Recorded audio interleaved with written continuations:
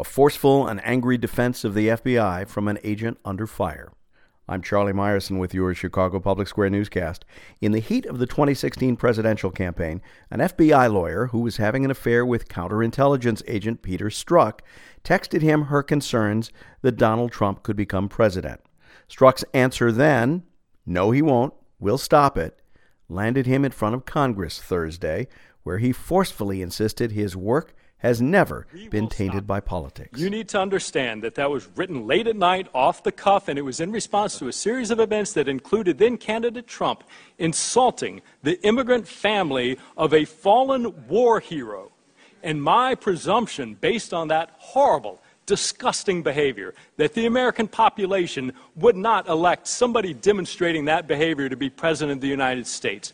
It was in no way, unequivocally, any suggestion that me, the FBI, would take any action whatsoever to improperly impact the electoral process. And the proposition that that is going on, that it might occur anywhere in the FBI, deeply corrodes what the FBI is in American society, the effectiveness of their mission, and it is deeply destructive. Strzok did confirm that during the 2016 campaign, he had details about Russian election interference, information that could have damaged the president, but he says he never considered leaking it. And he said congressional attention on him is misguided and plays into what he calls our enemy's campaign to tear America apart.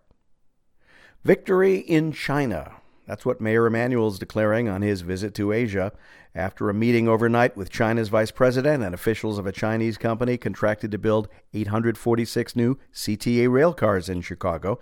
A news release from the mayor says the Chinese have committed to moving ahead with the largest deal in CTA history, despite President Trump's trade war with China.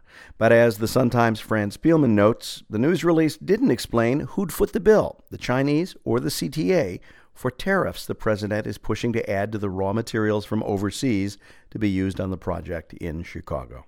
Quick note before the final story, if you have one of Amazon's Echo speakers, you should be listening to Chicago Public Square there. Adding Square to Alexa's repertoire is free, quick, and easy.